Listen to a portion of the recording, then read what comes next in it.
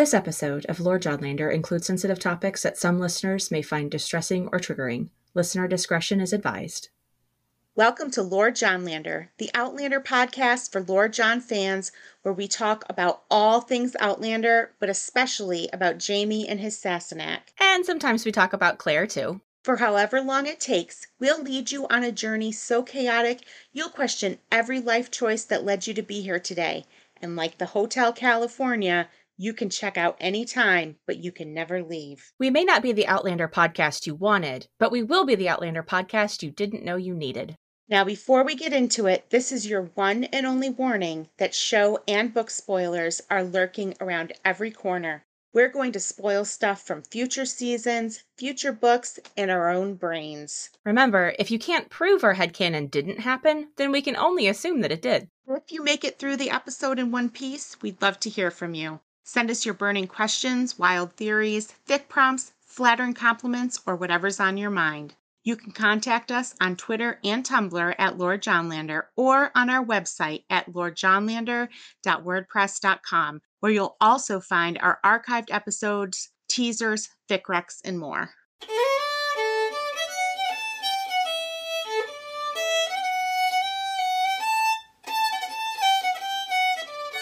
Hello, welcome back to Lord Johnlander. We're your hosts. I'm Mistress Pandora. You can call me Pan. And I'm Beth. We are here for the longest episode of Outlander to date at 90 minutes. It's so long. What about season 6, episode 1? That was a pretty long one. Is it not as long as this one? Oh, I don't know. I'll check while you're doing your Flash history lesson, though. Beautiful. Okay. So it's kind of fortuitous with the corrections and clarifications because my correction this week is going to lead us right into our history lesson. So last week during my history lesson, I mistakenly said that James V of Scotland becomes James I of England. I don't know where my brain was at. I know that isn't true. And thankfully, our Scottish correspondent pointed it out. So I'm able to correct that because it's James VI of Scotland, the son of Mary, Queen of Scots, and Lord Darnley, who we're going to discuss today. That was also James I of England and Ireland. And it's just a perfect segue. So we are in 1558. By the way, sometimes you're going to hear me use names for people that you don't usually hear just because there's a lot of different people that have the same first name. So we're mainly going to be talking about Mary, Queen of Scots, who I will also sometimes refer to as Mary Stuart, and Elizabeth I of England, who I will sometimes call Elizabeth Tudor. And I will also be talking about Mary I of England. So I will also refer to her sometimes as Mary Tudor, just to kind of differentiate so you know who we're talking about. All right. So in 1558, Mary Stuart had just married the Dauphin of France. If you remember, she was supposed to marry Edward VI of England, Henry VIII's son. It was under this treaty, but then they sent her to France instead. She was the only living legitimate child and heir to James V, who had died less than a week after she was born. And Mary de Guise is the regent in Scotland. She's part of a noble family in Scotland, and she's the regent. In the same year, Elizabeth Tudor, took the throne in England following the death of her half-sister, Mary Tudor, or Mary the First, or sometimes known as Bloody Mary. And unfortunately, we don't have time to get into that. There is a little bit more of English history in here because it's so intertwined at this point. You can't really talk about Mary, Queen of Scots without talking about Elizabeth I. So Elizabeth's accession was kind of controversial. She'd been removed from the line of succession by her father. Then he restored her to the line of succession sometime before he died. And then her brother Edward VI removed her again. In the eyes of some people, Elizabeth was technically a bastard. So Mary was the daughter of Henry VIII and his first wife, Catherine of Aragon. She was a Catholic, and she's the one who Henry divorced under the Church of England and then married Anne Boleyn, who was Elizabeth's mom. Anne Boleyn was a Protestant, and many people of the Catholic faith never recognized that that marriage was legit because Catherine of Aragon was still alive. The Catholic world at that time, especially, divorce just, it was like you couldn't get divorced. It just didn't happen. You could get annulled, but well, we won't get into that. Anyway, so her sister, Mary Tudor, who had just been queen, was a Catholic. She had made concerted efforts to bring England back under the Catholic Church, but Elizabeth is a Protestant like her mother, and anybody who's Catholic is going to be suspicious of Elizabeth I. Elizabeth I and Mary, Queen of Scots, were first cousins once removed through Henry VII.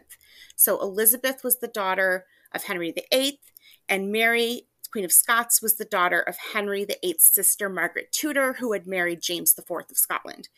But it's important to note Henry VIII's will excluded the Stuarts from the line of succession.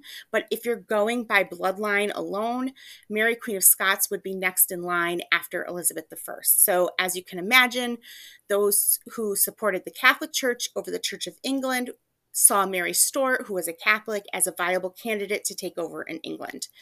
Because of this, the relationship between Mary and Elizabeth was always contentious. Meanwhile, in Scotland, there was a bunch of anti-French sentiment growing. Mary de Guise died in 1560, and soon after that, the Old Alliance ended with the signing of the Treaty of Edinburgh, which abolished French and English soldiers from Scotland. And then days later, the Scottish Reformation began when the Scottish Parliament abolished the Catholic Church and outlawed Mass.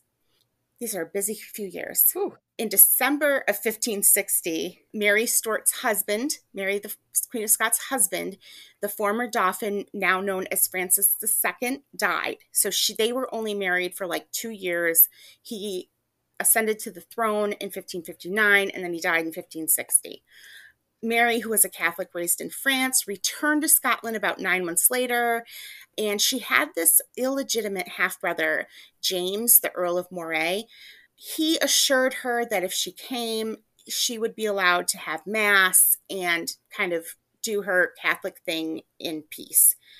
So when she first came and actually took the throne in Scotland, there were some protests from the Protestants, but she ended up being pretty successful for a while, partly because she tolerated the Protestant ascendancy and kept her brother, who was a prominent Protestant, as her closest advisor.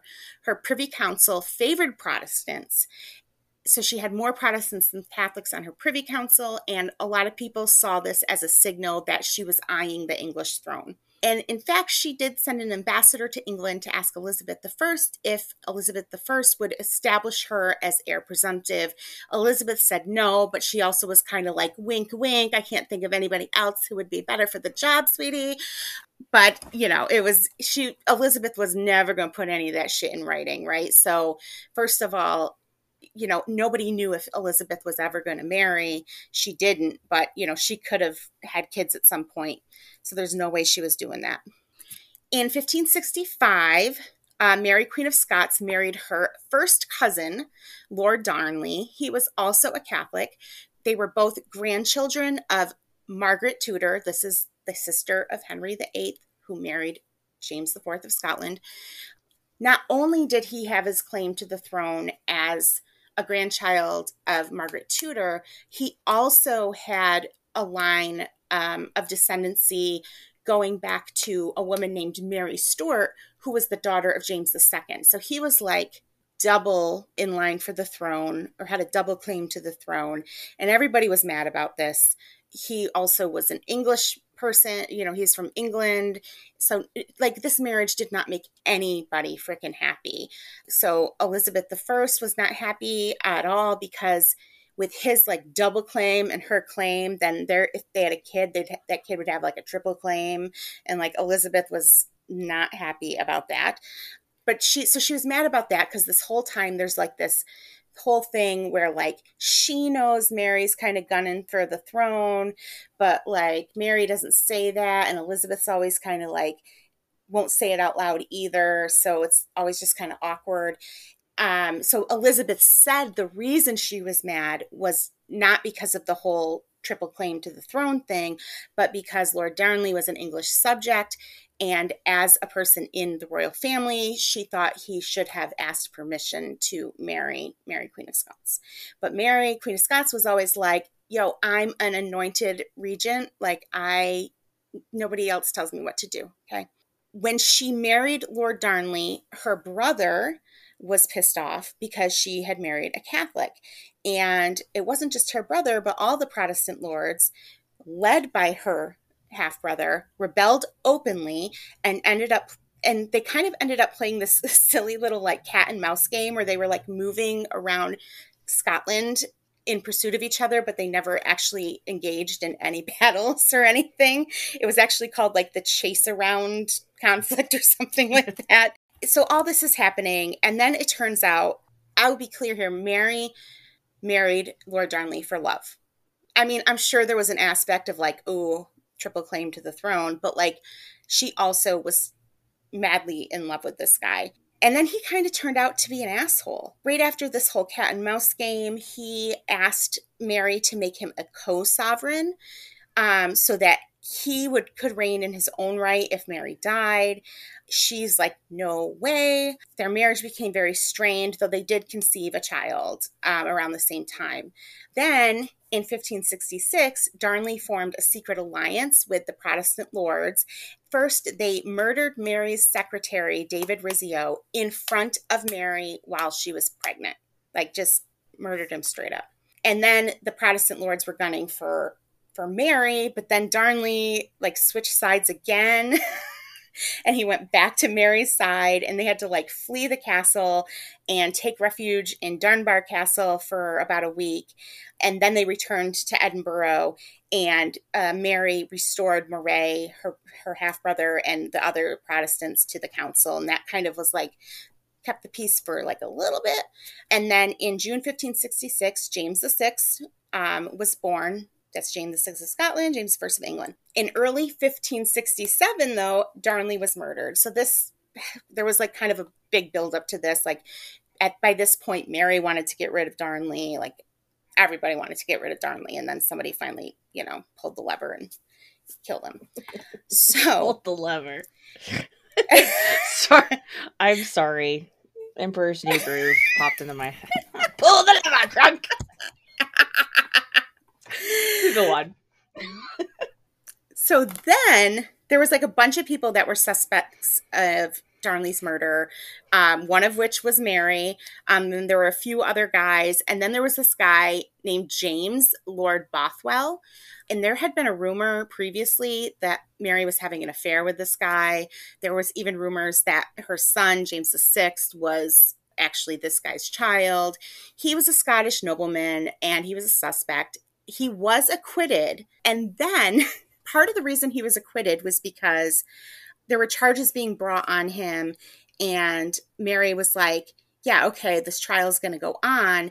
And then the guy who was presenting evidence was like, oh, I want to like take a pause on this trial so I can go gather my evidence. And Mary was like, no. So then they had a trial, and this guy didn't have any evidence to show that Bothwell was guilty. So Bothwell, he was acquitted. So after she did him that solid, he turned around and formed an alliance with a bunch of noblemen and priests to support him in a plot to marry Mary, Queen of Scots. So in April of 1567, she was abducted by him and a bunch of people, possibly sexually assaulted by him, and then forced to marry him that May. By the way, he had only divorced his wife like a few months before this. So that happened. And then a bunch of Scottish peers raised an army against Mary and Bothwell. So there was like a battle that happened, and then Bothwell was given safe passage off of the like battlefield, but Mary was imprisoned on an island, and she was forced to abdicate in favor of her son, and Moray, her half-brother, became regent. Later, Bothwell was caught and went to Denmark, where he was captured and imprisoned in Denmark, and he went insane, and he died in 1578.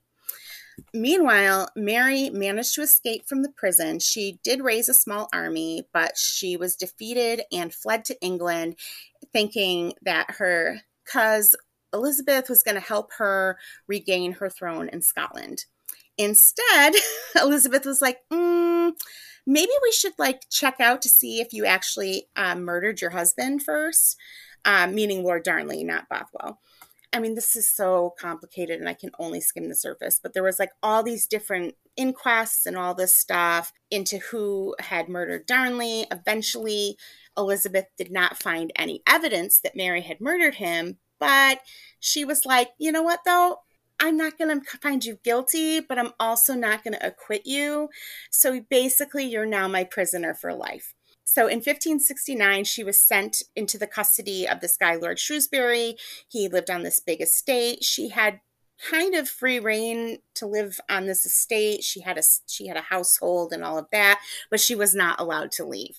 There was a point in which Elizabeth did try to broker Mary's return to the throne in May of 1569, but the Scots were like, no, we don't want her back either. Mm-hmm. So then she's just kind of imprisoned and kind of moved from different estate to different estate for a little while. And then in 1584, she sought an association with her son, James. So she was like, listen, kind of bring me back to be legit, and I'll stay in England. I'll stop plotting for the English throne. I'll be chill. I promise. And James was like, maybe. And then he was like, no. And he signed an alliance with Elizabeth I instead. Elizabeth, she didn't want this to happen either, because she was like, I don't believe you, though, that you're going to stop plotting for the throne. Meantime, there were several plots that had gone on in those interim years, and it was just taking a while for those plots to kind of be sorted out, like what had happened. But finally, in 1586, Mary was implicated in a plot against Elizabeth, and she was convicted in October of that year and sentenced to death. But then Elizabeth was hesitant to order her execution, because it was okay, she is technically, she's my cousin. She is technically, the Queen of Scotland. Then finally, Mary was told in February of 1587 that her execution would be the next day. Her beheading did not go well. This girl cannot catch a break. So she was supposed to be beheaded. The first blow missed her neck and hit her in the head. Ew. You might just want to, people who get squeamish, you might just want to fast forward 15, 20 seconds. The second that hit her neck left some sinew that had to be chopped with an axe till her head finally became free. And then the icing on the freaking cake, when the executioner held up her head, it slipped out of its wig and fell back on. That's not funny. Nobody knew she wore a wig. So it fell out of its wig and her head just landed on the platform. And then it just revealed that she just had this very short gray hair. So it was just the one last indignity. So then after this all went down, Elizabeth was like, oh my God, guys, I totally told you I was calling off that warrant. You definitely went against my orders. I never said you should kill her. So she was just, saving face. Anyway, so that was the end of Mary, Queen of Scots, and her son James VI became James VI of Scotland. And then in 1603, Elizabeth died, and she had declared he would be her successor. So when Elizabeth died in 1603, James became James I of England, and we have this united England, Ireland, and Scotland under one crown.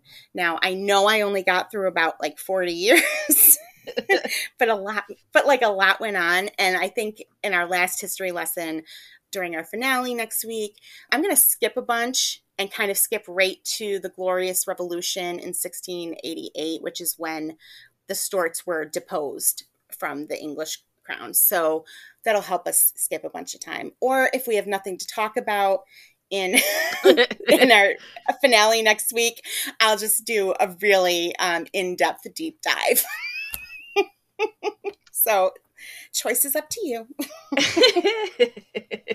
Wow. This continues to fill my head. Unfortunately, this time of night, my brain is a sieve.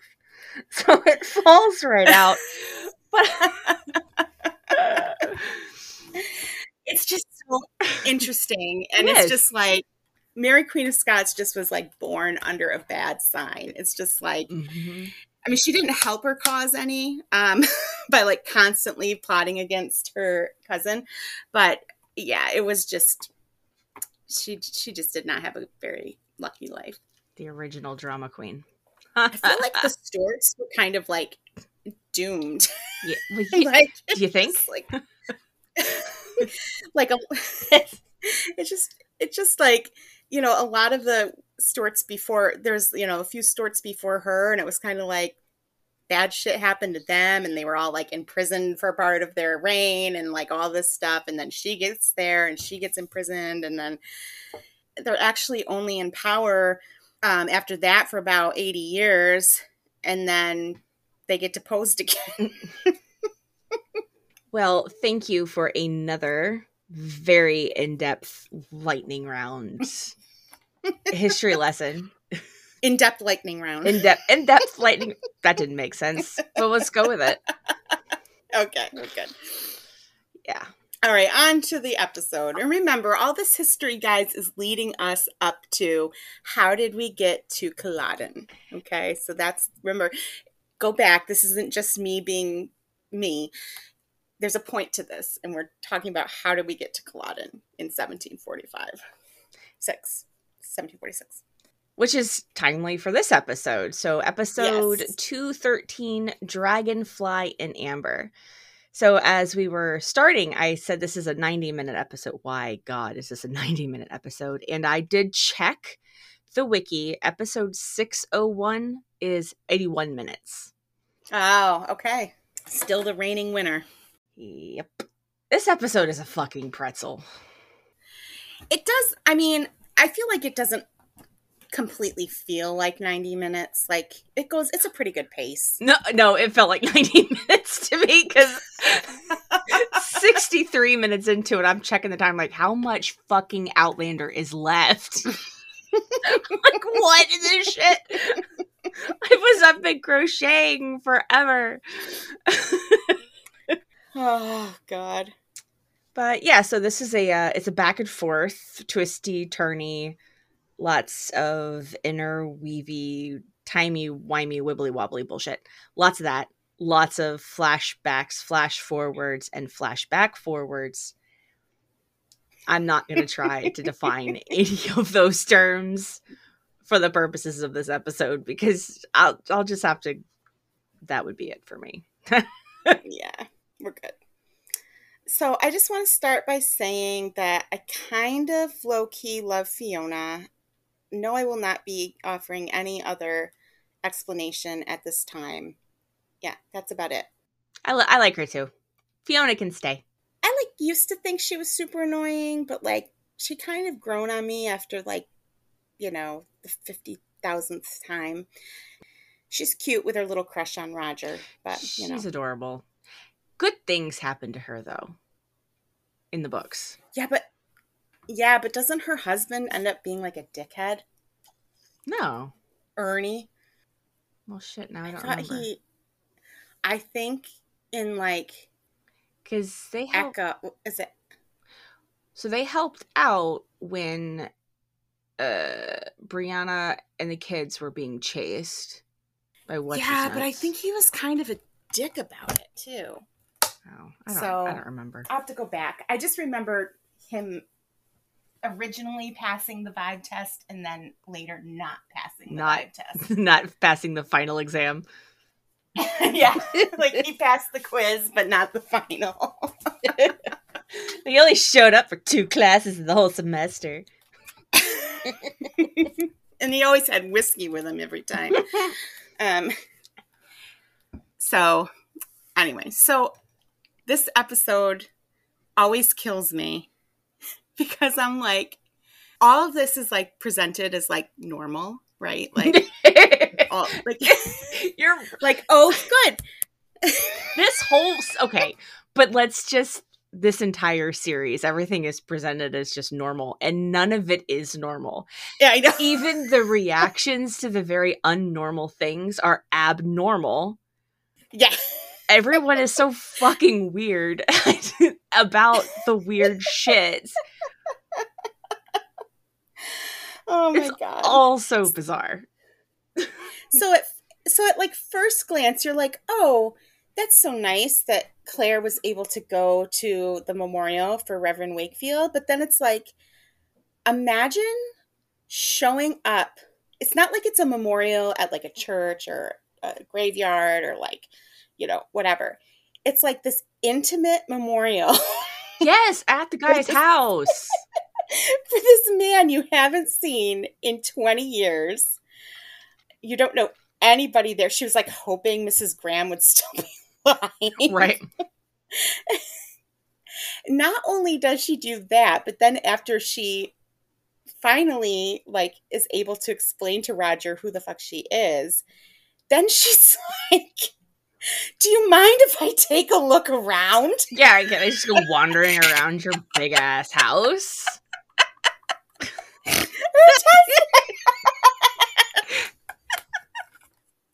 just want to take a walk down memory lane in your house. Sorry for your loss. I'm gonna go wander. I didn't even occur to me. Go check the medicine cabinets. I'm so used to Claire's weird ass just stuff. It didn't even occur to me that was just so freaking bizarre. You're so right. It's like, I can't even not. I just have to laugh at it because it's just so weird. I mean, and Claire is weird. Like, Claire herself would say, I'm weird. Yes, I'm weird. Like, so it's like, it's fine. It is normal for her. But like, I just can't. Bizarre. I'm going to go look through the drawers, like. I remember exactly where the guest room is. But he could have rearranged the furniture. I know. But it's interesting, though, because that does sort of bring up a theme of Claire's that continues when she eventually goes back to Scotland, because when she goes back to the past, because she seems to have a really hard time with like object permanence. Maybe it's not object permanence, but like she has a really hard time imagining life going on anywhere without her. Because like Jenny points that out to her after she ends up going back to Scotland in the past, because Claire is like, does some stuff. Jenny's like, do you think we were all just sitting here frozen in time? And I mean, yes, to Claire, they kind of were. Right. But like, it just seems like she has a really hard time conceptualizing other people's lives happening without her in it. And I do get that that's like kind of a thing. I mean, in a way, but it seems she struggles with it a little more than other people might. I don't know. I wouldn't call it's not object permanence. No, it's not really. But her empathy is selective. Mm-hmm. And I don't think that's entirely voluntary. Yeah, I agree. Sometimes she's so weirdly smug when she's talking about the past. Like, Roger's like, oh, my name's Mackenzie. And she's like, I knew a Mackenzie. I knew a lot of Mackenzies. Or then he's like, in the Battle of Culloden, and she's like, Culloden. Like it almost makes me think like she's like hoping he'll ask. So she can just tell the story. It's just funny. And it's like, honestly, I don't mean that anything like against her. Actually, I just think it's really funny. And it's obviously because it's fucking weird, the situation she's in. But like, her situation is objectively weird, but also she is so smug about the past and all of these little bitty details and things. Lady, you were there 3 years. I know. You spent more time in medical school than you did in the 1700s. Just saying. This is probably a conversation for season 3, but I'm going to bring it up right now anyway, and we can pull the thread a little more. Mm-hmm. But like when you step back and look at this story again a little objectively, this is the equivalent of somebody going to their 20-year reunion in hopes of her high school sweetheart still being interested in her and wanting to have the relationship continue. And I actually wrote a fic with that very same concept. Drop the rack. Oh, it's called It Was Always You. It's actually really fun. Jamie disappeared like their senior year of high school, like right before graduation, but it was because his dad was like involved with like Brazilian mobsters. But Claire doesn't know that. So they both disappear and nobody's ever heard from them. And then she goes to her 20th reunion and he actually shows up. It turns out he had a life in Brazil. He was like working for the like drug lords or whatever. But he was doing like computer stuff. He wasn't like doing the drug stuff. But like he has a son with a woman he met there and his name is William. He's got to go back to get William because he had to like flee. So he's got to like sneak back into the country to get William. And John and Hector are like these like very flamboyant gays that Jamie's like been friends with like in Brazil. Like it's a little bit like when they go to meet them, that's a little bit like the birdcage. like that kind of vibe. That's such a specific mental image. It is such a specific vibe. So anyway, I won't tell any more about it, but it's very fun. It's a little soapy. I love it. It's one of my favorites. I remember seeing you posting it when you were writing it. I have not read it yet, so I should do that. So we'll link that in social media. I did finish it, though my enthusiasm kind of waned at the end, so I feel like I kind of phoned it in the last chapter, but it's still really good. We've all been there. Yeah. Like, I was like, I wrote the fun part, now I don't know what to do. So I pulled a Stephen King. No, I didn't pull a Stephen King. I could have, though. Blow up the town. Mark Twain did that. There was, I don't remember what it was, but Mark Twain was writing something as a serial, and it kept going and kept going and kept going, and then he finally gets to the end and he's like, I can't get them out of this. Write fan fiction. He's like, I can't. I quit. It's work it out yourselves. Oh, God. The characters won't get me there. I can't get us there. You can try it. Go for it. So, Mark Twain. That is the worst part of writing, though, is like, I have stuff happening here, and I know I want to get to here, but there's this void. I am writing very smart characters, and I'm not at that correct level. And then, like, you're like, okay, so I know there's a void coming up, but I'm going to write this anyways, because I'm pretty confident in myself that I'm going to be able to just, like, the characters will tell me where to go to get to the end, and then like you get to the void and you're like, fuck, that didn't happen. Someone was supposed to take the wheel. Why am I still driving? Or the characters, or like following the characters is just, you've completely just veered off the road and you're just like driving through a cornfield. And you're like, what the fuck? There's no cell signal. Yeah. We've all Anyway, I guess it's fic day today. Shall we talk about murder? Murder. Not a bunch of crows, of course. No. What is the Latin term for killing your uncle? Is there one? I don't know. I hear typing. Are you Googling it? Is this a common enough thing that there should be a Latin word for it? Easy for you to say. Avunculicide. Can we just go with killing his freaking uncle? Because it's so much easier to say. Nope. I will only be referring it to avunculicide from now on. Avunculicide. Okay. You do that. I'm not. I'm in a very silly mood tonight. Oh my god. You're silly. I'm salty. It's an interesting vibe we have going on tonight. Oh god. Anyway. I will say a nice thing about this episode. I'm gonna say more than one nice thing, but I was kind of making fun of it for being a pretzel. But even on the rewatch, I did still kind of get chills in that first flashback when you look over Jamie's shoulder. Oh god. The freaking transitions in this episode are all like chef's kiss. On Like, point. love it. Very good.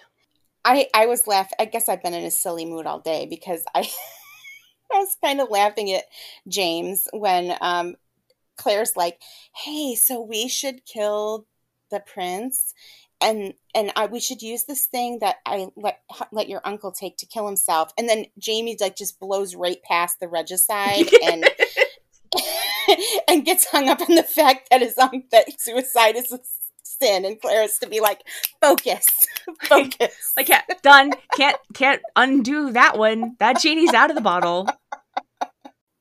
And then he's like shocked that Claire would suggest such a thing as to kill the Bonnie Prince. And I'm like, have you met your wife? It's her.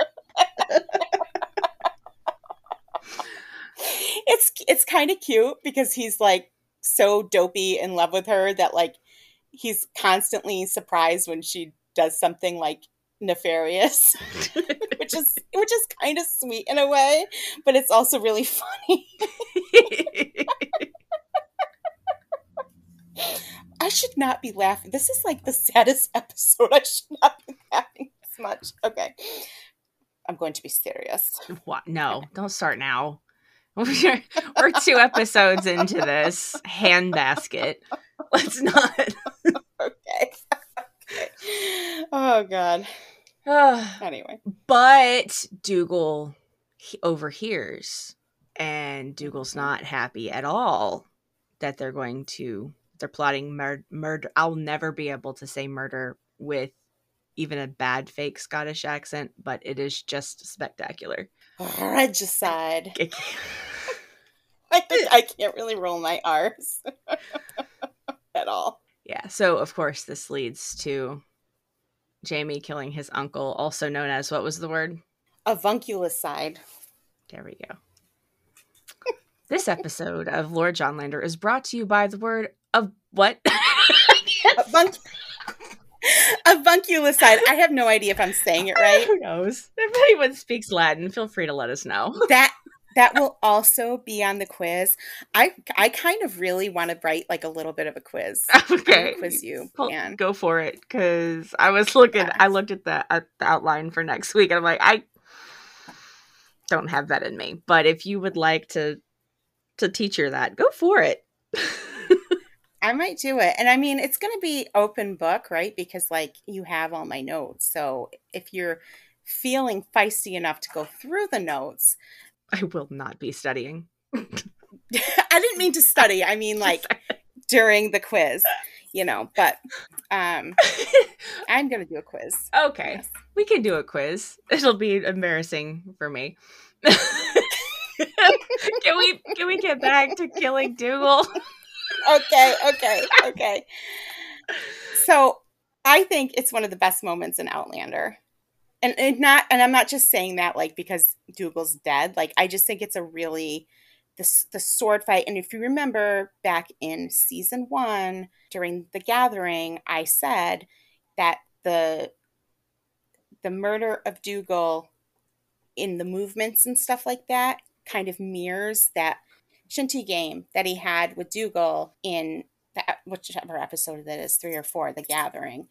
And you can kind of see it play out, and it's just almost like, yeah, even though like I think the first time I watched it or whatever, I was like, holy shit, like I didn't see it coming that Dougal was going to catch them. But then it's like it almost had to happen this way. Yeah. Like we've been building to this for 2 seasons. Jamie being frustrated with his uncle, then getting some power over him during the early part of the rising, and just, it's like this had to happen. It couldn't have happened any other way. Yeah. Well, in the books later, Jamie tells Claire that Dougal's last words in Gaelic were, and I won't remember the exact quote, but basically he was not surprised. He knew that one of them was going to kill the other. Dougal always knew that this was going to be the way they ended. Yeah. And it's interesting, though, that in the book, Jamie kills Dougal all on his own. Claire does not. She definitely doesn't help push the dagger in. Yeah. But in the show, they choose to have her help him. It seems like such a purposeful and specific change, but I'm like, I don't understand why. I feel like they've talked about it in interviews or something. I don't know. And it was supposed to be like some... like bonding experience? I'm sure. I don't remember exactly, but it was like some symbolism that they're in the thick of the shit together or something. I don't know. They already are, though, so it's kind of superfluous. Like, it's a bit on the nose. It's right, slightly. It's not a bad moment. It's not necessarily a bad change. It's not. I don't think it's a necessary change. I don't think it's good. I don't think it's bad. It just is a change. So like, yeah, it's just, yeah. We maintain the fidelity of the scene, and I think we maintain the integrity of the goal of the scene and what it was meant to convey to the viewer. Continue to embody the spirit of the passage from the book. So I don't. There's an interesting. Maybe it was just part of that. Got to keep Claire as the main character, in case we forget about her. That could be it too. And her humongous 1960s hair. The only thing that, and it's not a big deal, like it's fine, but like the only thing that does kind of bother me about it is if you are looking at this as the end of this arc for Jamie and Dougal and this inevitable ending to this, then it doesn't make sense for Claire to help him at the end. Yeah. And so that's the only reason from a storyteller point of view that I don't like her helping. Yeah. So in the midst of the battle, I forgot about this line where Dougal says to Jamie, "Come here and I'll kill you quick for your mother's sake." That should not have made me laugh, but it sure did. See, you were being silly too. That was actually the first note I wrote down while I was rewatching this episode. I'm like, I gotta take notes. Well, when I opened the doc up, that was the only thing I saw. I was like, oh boy, here we go. Pan needs help. Yeah. Okay. So then we go back to the future. Brianna has what I consider a very normal reaction to finding out that the man who raised her isn't her father, and that her mother also is saying that her father is some dude that lived in 1746, and that her mother went back in time. And, you know, I mean, she has a very normal reaction to that. Like, if my mom started saying shit like that, she would be in a home so fast. Like, I mean, Brianna was a little generous, probably because of her age. Shady Pines, Ma.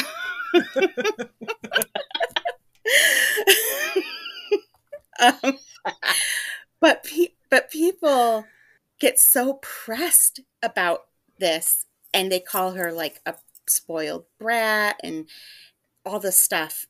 And it's like, I think it's probably just because with Claire being the main character, you know, you're supposed to like identify with her, but like Claire isn't even like mad at Brianna.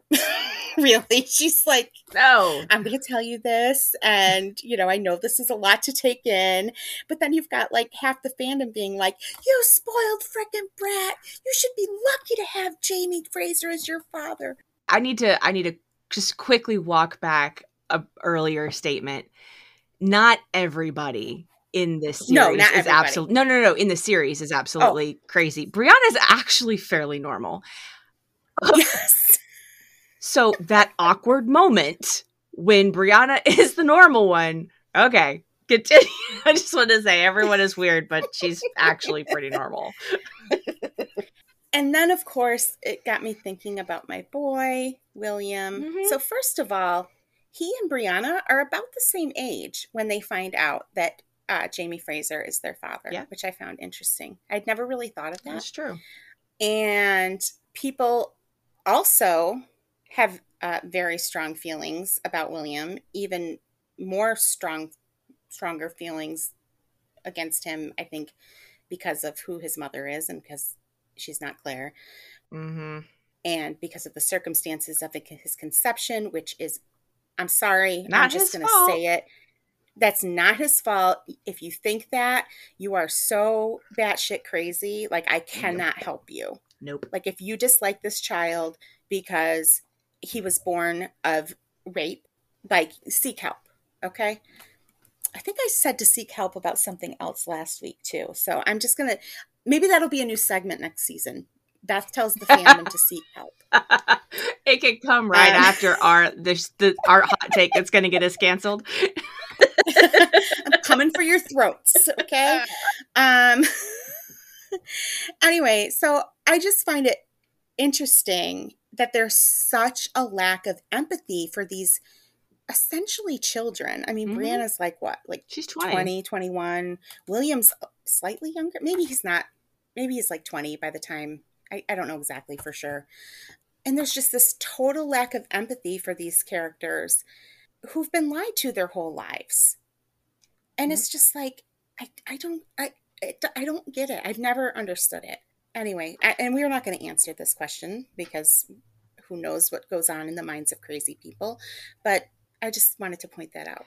And then I thought, oh yeah, that's pretty cool though that Brianna and William were also both raised by very good fathers that Jamie chose for them. So that's kind of sweet. Uh-huh. And you see, I said a nice thing about Frank, so I would like to clock that. I don't. Okay. We're not gonna let that go by. Okay. I will let it be written that today Beth said a nice thing about Frank. He was a very good father, and Jamie picked him. You're right. There really is just this lack of empathy towards these characters who get completely blindsided, their whole lives turned upside down.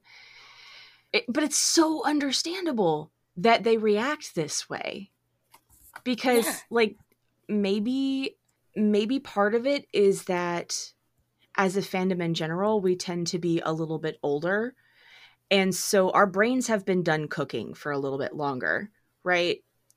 So we may not necessarily react like this, or we may not think that we would react like this to that sort of news bomb being dropped in the middle of your life, right? But these are very young adults.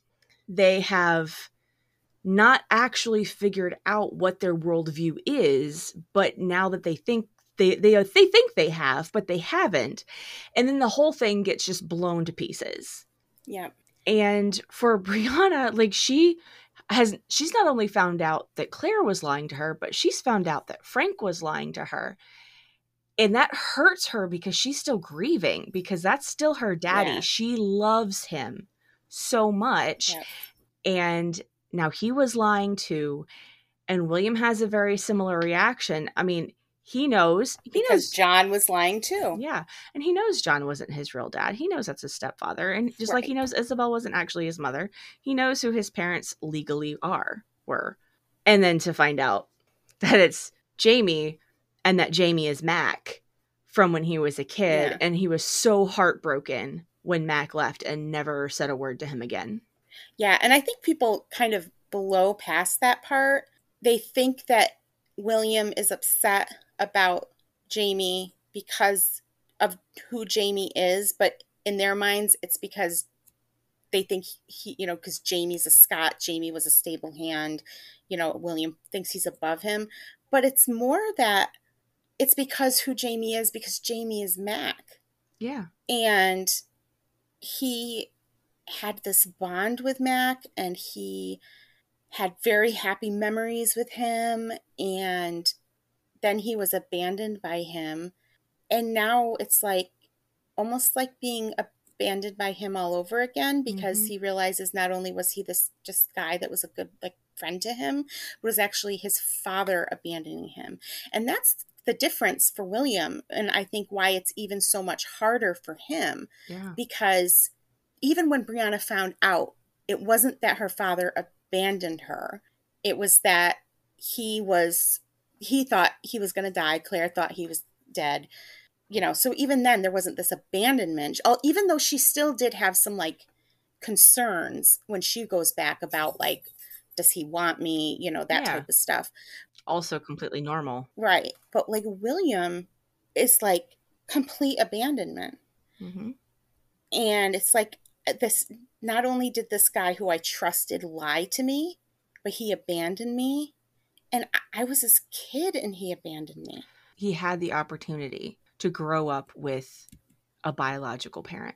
He could have. Yeah. Like if Mac had just made a different choice, if Jamie had played this differently, if John had played this differently, he could have grown up knowing who he actually was and could have had this connection to someone who is so important to him as a child. And so it's like losing him all over again. If you notice when you're reading, William thinks about them as if they are two different people.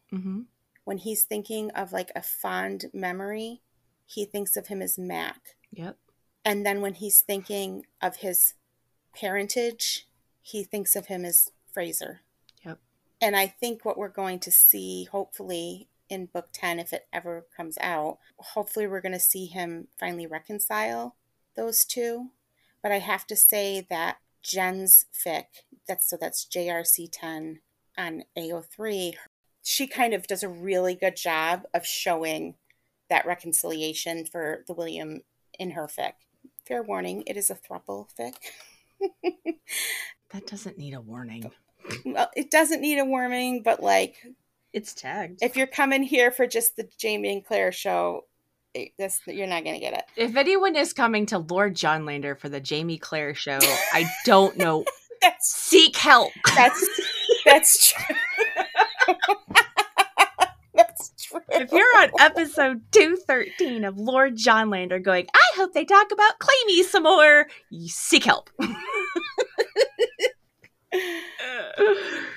I can't believe I forgot this. It's called The Silver Moonlight, and I'm pretty sure I've wrecked it on here before. It's because it's that good. I think we have, but we'll do it again. Yes.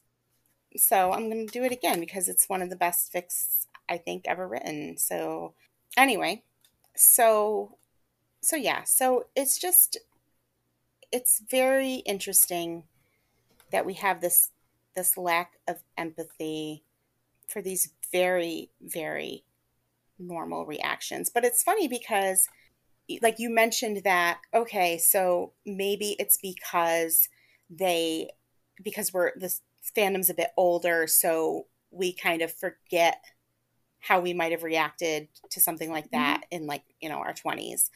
I mean, I think I'd still probably react pretty, I don't know. It would fuck me up, okay? Same. Old. I'm old. But it's funny though, because whenever I see people saying they don't like William because he was like bratty to Jamie when William and John visit Jamie and Claire at Fraser's Ridge, I'm like, have you met Jamie? Have you met Jamie, but also have you met preteens? Oh my God. They all act like that. Look, I got a 13-year-old and an 11-year-old in my house. And let me tell you, I am fighting for my life every day. Okay. Sorry to laugh at your struggle, but I mean, seriously. And then it's a preteen whose first name is Lord. Okay. But yeah, I mean, it's just kids that age are freaking wrecks. They are. They are wrecks. And like, then you've got like William, who also, he's a lord, and he's also grown up in this very like straight-laced, stuffy, kind of world. And then I think about... And his mom had just died in front of him in transit across an ocean by himself. Oh, God. That's So terrifying. awful. So awful. The things he must have seen. I hope they kept him away. But Well, that's why he was deathly afraid of leeches. He was going through it. I can't think of a day that poor little Willie was not going through it, but he was going through it perpetually. You know, why do I always like the troubled ones? I don't understand. I just have this like special place in my heart for these poor little abandoned BBs. They are very messy and wonderful. I know. There's a lot to pick at, though. There is. William, who's gotten lost in the fog God bless. at least twice in his life. Fog, swamp, somewhere in upstate New York.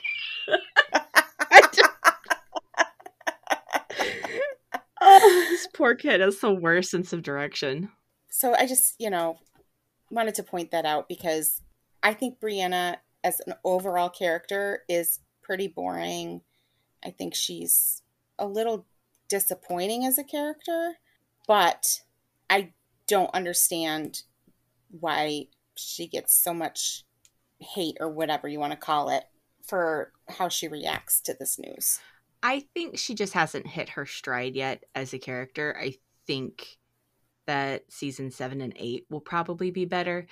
But of course, the elephant in the room that we did not address with this is as the story progresses, Brianna and Roger, quote unquote, take time away from Claire and Jamie on the screen. Well, yeah. But that's called the circle of life, bitches. See, even as time goes on, throughout like the entire series for me, Brianna never really interests me. Like, I just think she's kind of a boring character. And it's interesting to me because Diana has said that Brianna was one of the hardest characters she's written because, like, she doesn't really speak to Diana, or didn't, at least in the beginning. Mm-hmm. And like I feel like that kind of comes through a little bit in the writing, that Diana doesn't really connect with her very much. So yeah, so that's for me. I mean, and I don't hate her, like, whatever, but I just find her to be pretty boring and Roger to be pretty annoying. So I kind of just like meh. Roger. Be nice to Roger. I just said he was annoying. Okay, that's like the highest crime a fictional character can commit. But I did make a note. Look, I made a note right on the thing. Roger is so good in these early episodes. Why did he have to turn out to be such a weenie? If you went to the 18th century and your father-in-law was Jamie fucking Fraser, you would look like a weenie too. He's trying, okay? He's doing his best. We need to save that for season 4. I will say, though, that they have two of the most badass kids ever. So JB and Claire's awesomeness kind of skipped a generation, and we got it in Mandy and Jem. So yeah, those kids are pretty cool. Murta continues to be my favorite, though. His reaction to Jamie killing Dougal is just absolute perfection. Like, a little surprised it took you this long, but okay. What's next? My eyes got a little bit misty. I didn't cry, but they were sweating a bit with the I won't be dying for nothing, I'll be dying with you thing. That was very emotional for me. This is me being so cold-hearted. The last scene at Craignadoon with Jamie pushing Claire into the stone, which I said that weird, but now it's funny. That doesn't get me like it used to. Because I was just like, there's the rock lady. He's got to go meet John now. Come on. You're right. I get impatient. I think it is a beautiful scene. It is. Though. It is so well done. Yes. They really hit all the notes on that, including the quickie on the ground. It's the quickest quickie ever. Because don't forget, when Claire wakes up in the future in Scotland, or in Scotland in the future, she has Jamie's jizz still running down her leg. Sticky. It's important that we know that.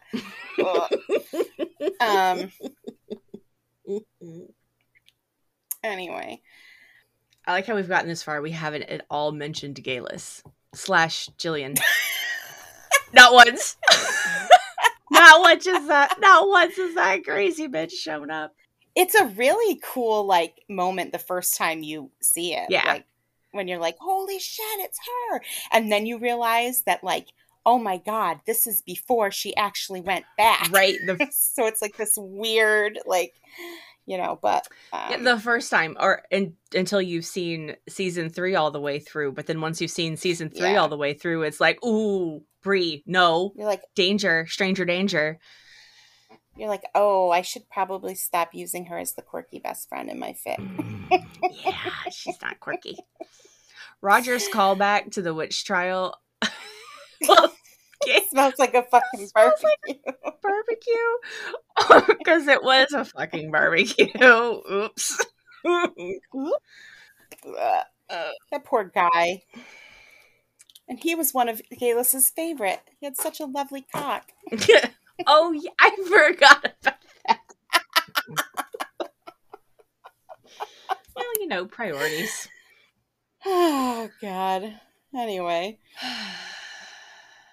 So we've got some things that don't make sense either. Yeah, so Claire thinks that she needs to stop Galus going through the stones. This made me want to, beat my head against something very hard.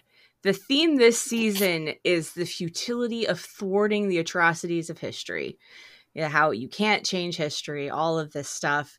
How do we spend so much time in a flashback to Culloden and Claire still hasn't learned the theme in the season finale, but Roger gets it? How could I not be born? Because I'm here. Yeah, we needed some of that sweet advice, Roger, when Claire was in Paris. Seriously. Okay, you're a little late. And back again to this whole, oh no, I can't stop her because you won't be back to this whole I can control the universe thing. You won't exist. Pretty sure.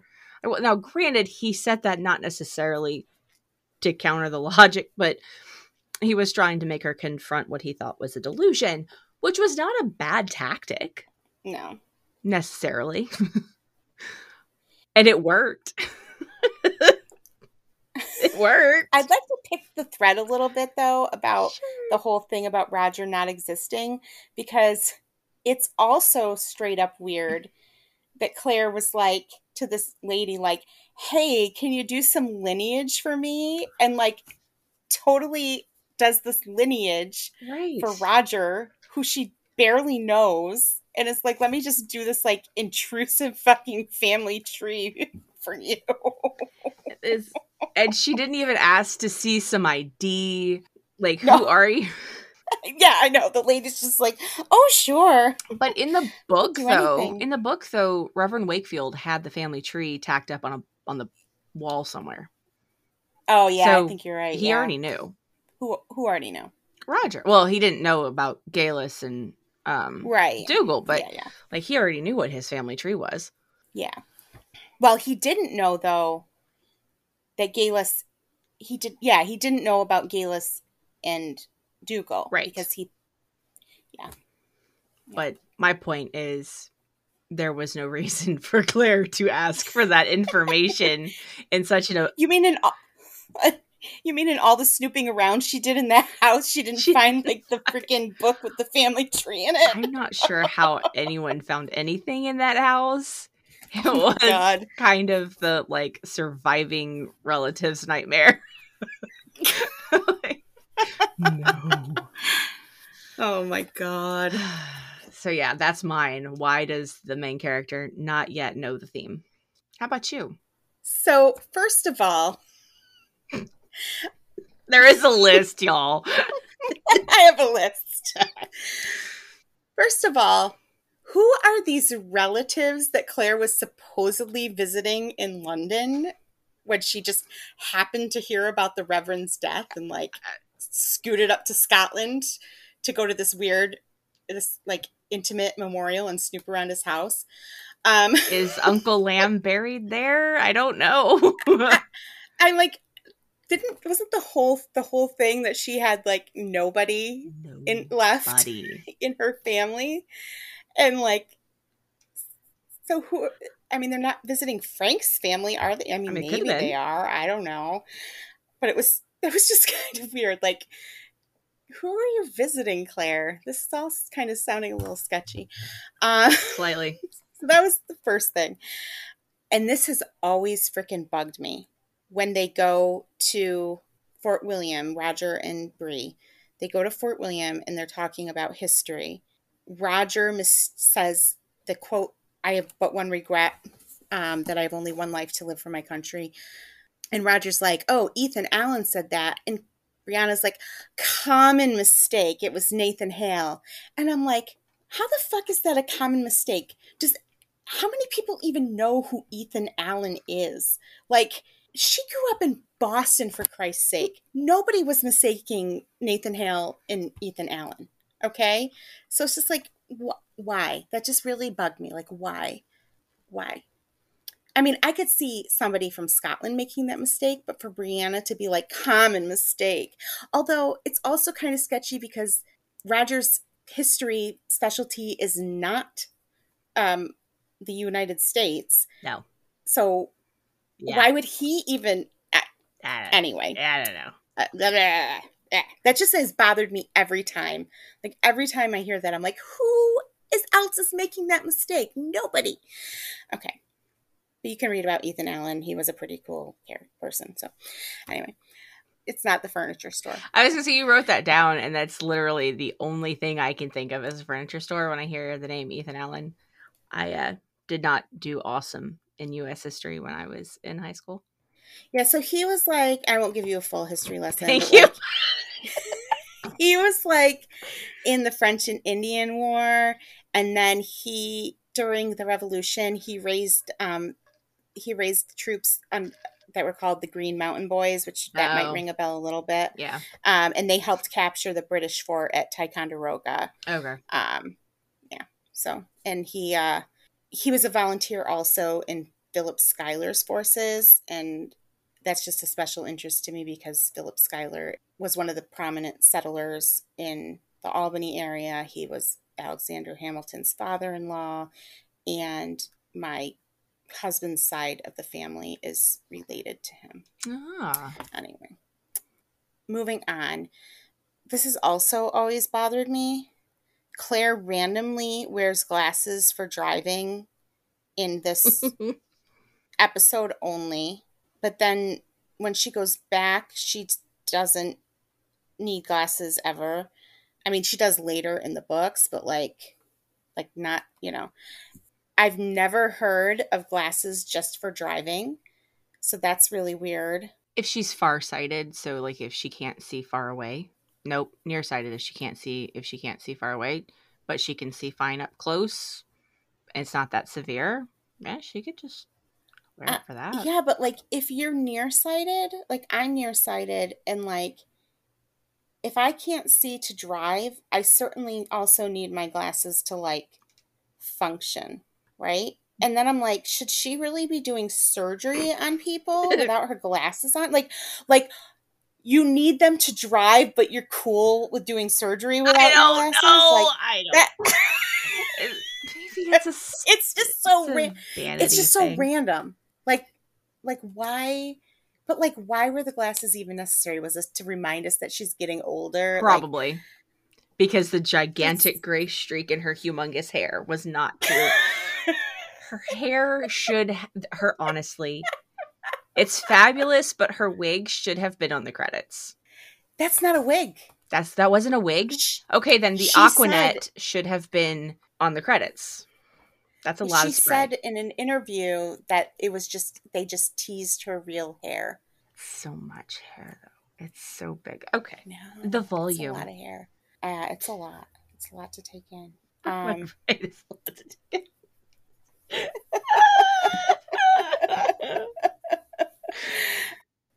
it's just such a weird detail. It's just funny too because, you know, they give Jamie glasses when Claire goes back, and To make him look older. I know, but it's just like, but it's just funny because Sam Hewen uses them as his like, I'm gonna get serious now prop. He does. It's so cute, but it's just like, I do like his relationship with the prop. I do know. It's like he always gets this like funny face when he puts them on and is like like he pretends that he's kind of like shy about the fact that he wears glasses, but then he just like leans into it. Just it works. So I mean, it's in character. It's very in character. It is. It is. It's so funny. It's adorable. I would just like to state for the record that I think Claire looks very sexy in her glasses. I like them. I just don't understand why they're there. In theory, it should be to help her see, but I have nothing against the glasses. It's just weird that they're there. Anyway, I did add one other thing to our prep sheet for the What's John Up To, and I just said John is about to have a horrible, no good, very rotten day. Everybody is about to have a horrible, no good, very rotten day. True. Everybody. But yeah, John, yeah. And on that note, hey, did you see when they released the theme song and the new like intro for season 7, and there's a little part of it where you see one hand folding a sapphire into another hand. John giving Jamie back the rock. Yes. That's, would you believe me if I told you I did not watch that video yet? I've only seen the gif. Yes, I would believe you. You would believe me? Okay. Because it's you, of course.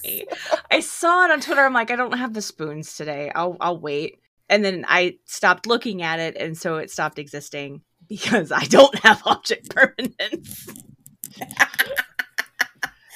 It's very good, and Sinead O'Connor does the singing in it this time. Yeah. And I did see that. It's really cool. But it made me think though that because the sapphire was very clearly on like a little like ribbony thing, like John wore it in Jamaica. So it made me think that they're not going to do the whole Hector's ring thing, which makes me sad because, you know, the fact that John had a choice to give Jamie Hector's keepsake or what Jamie gave him, and he chooses to give away what Hector gave him to Jamie, is just like, it's so important. Why doesn't anybody think it's important? It is. Anyway, I know. Will probably have a meltdown and riot if that is in fact a change that stays in the final cut, because it is very emotional. Well, here's the thing. I kind of understand though, because all of that stuff about him deciding what to give Jamie is all internal. So like either they would have to have him say like, I'm going to give you this ring, and it was the ring my gay lover gave me, and I'm giving it to you because you're more important to me now than my gay lover was. That's probably not going to go over very well with Jamie. So I kind of understand why they're doing it, but it also sucks. I'll withhold judgment for now. For now. Unless they have a scene like earlier in the season where William's like, hey Dad, you've like never told me where that sapphire ring came from. Oh no. And then John's like, well actually my gay lover gave it to me. See, even then it doesn't really work. So bad. All I can think is that's the opening sum up, what do they call it? The boy melodrama scene from every Supernatural episode ever, where they are driving in the Impala and they are organically filling us in about everything that's happened since we last saw our heroes 1 week ago on the CW by telling each other what has happened since we last saw our heroes last week on the CW. So that would be awful. You know what though? I'll just throw this out there.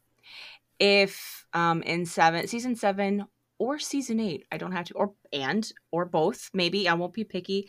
If Jamie and John just do the nasty in the woods, everything is forgiven. Everything is forgiven. We're still holding out hope, Outlander. No, we're not. I'm just saying, all transgressions shall be forgiven. All sins null and void. Just let them fuck in the woods, please. Oh, God. It doesn't have to be the woods. It doesn't have to be in the woods. It could be in a house. I'm telling you, I think the closest we're going to get is the scene with Claire and John having sex and them imagining Jamie with them. I think that's the closest we're going to get if they take my advice and film the scene that way.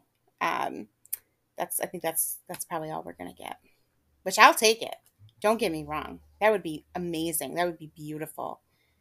Use that freaking nudity clause. Oh my God, please.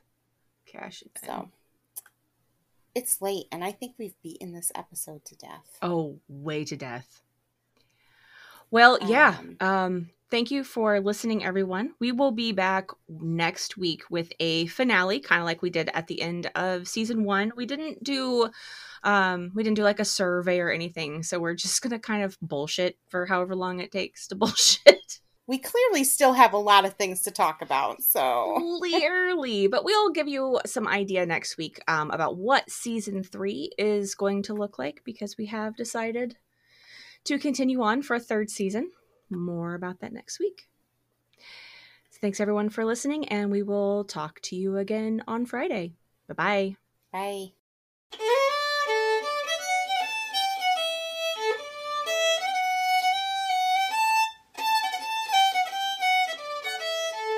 If you're listening to this, it means you survived another episode of Lord Johnlander. We'd love to hear from you on Twitter or Tumblr at Lord Johnlander, or on our website at lordjohnlander.wordpress.com/contact us.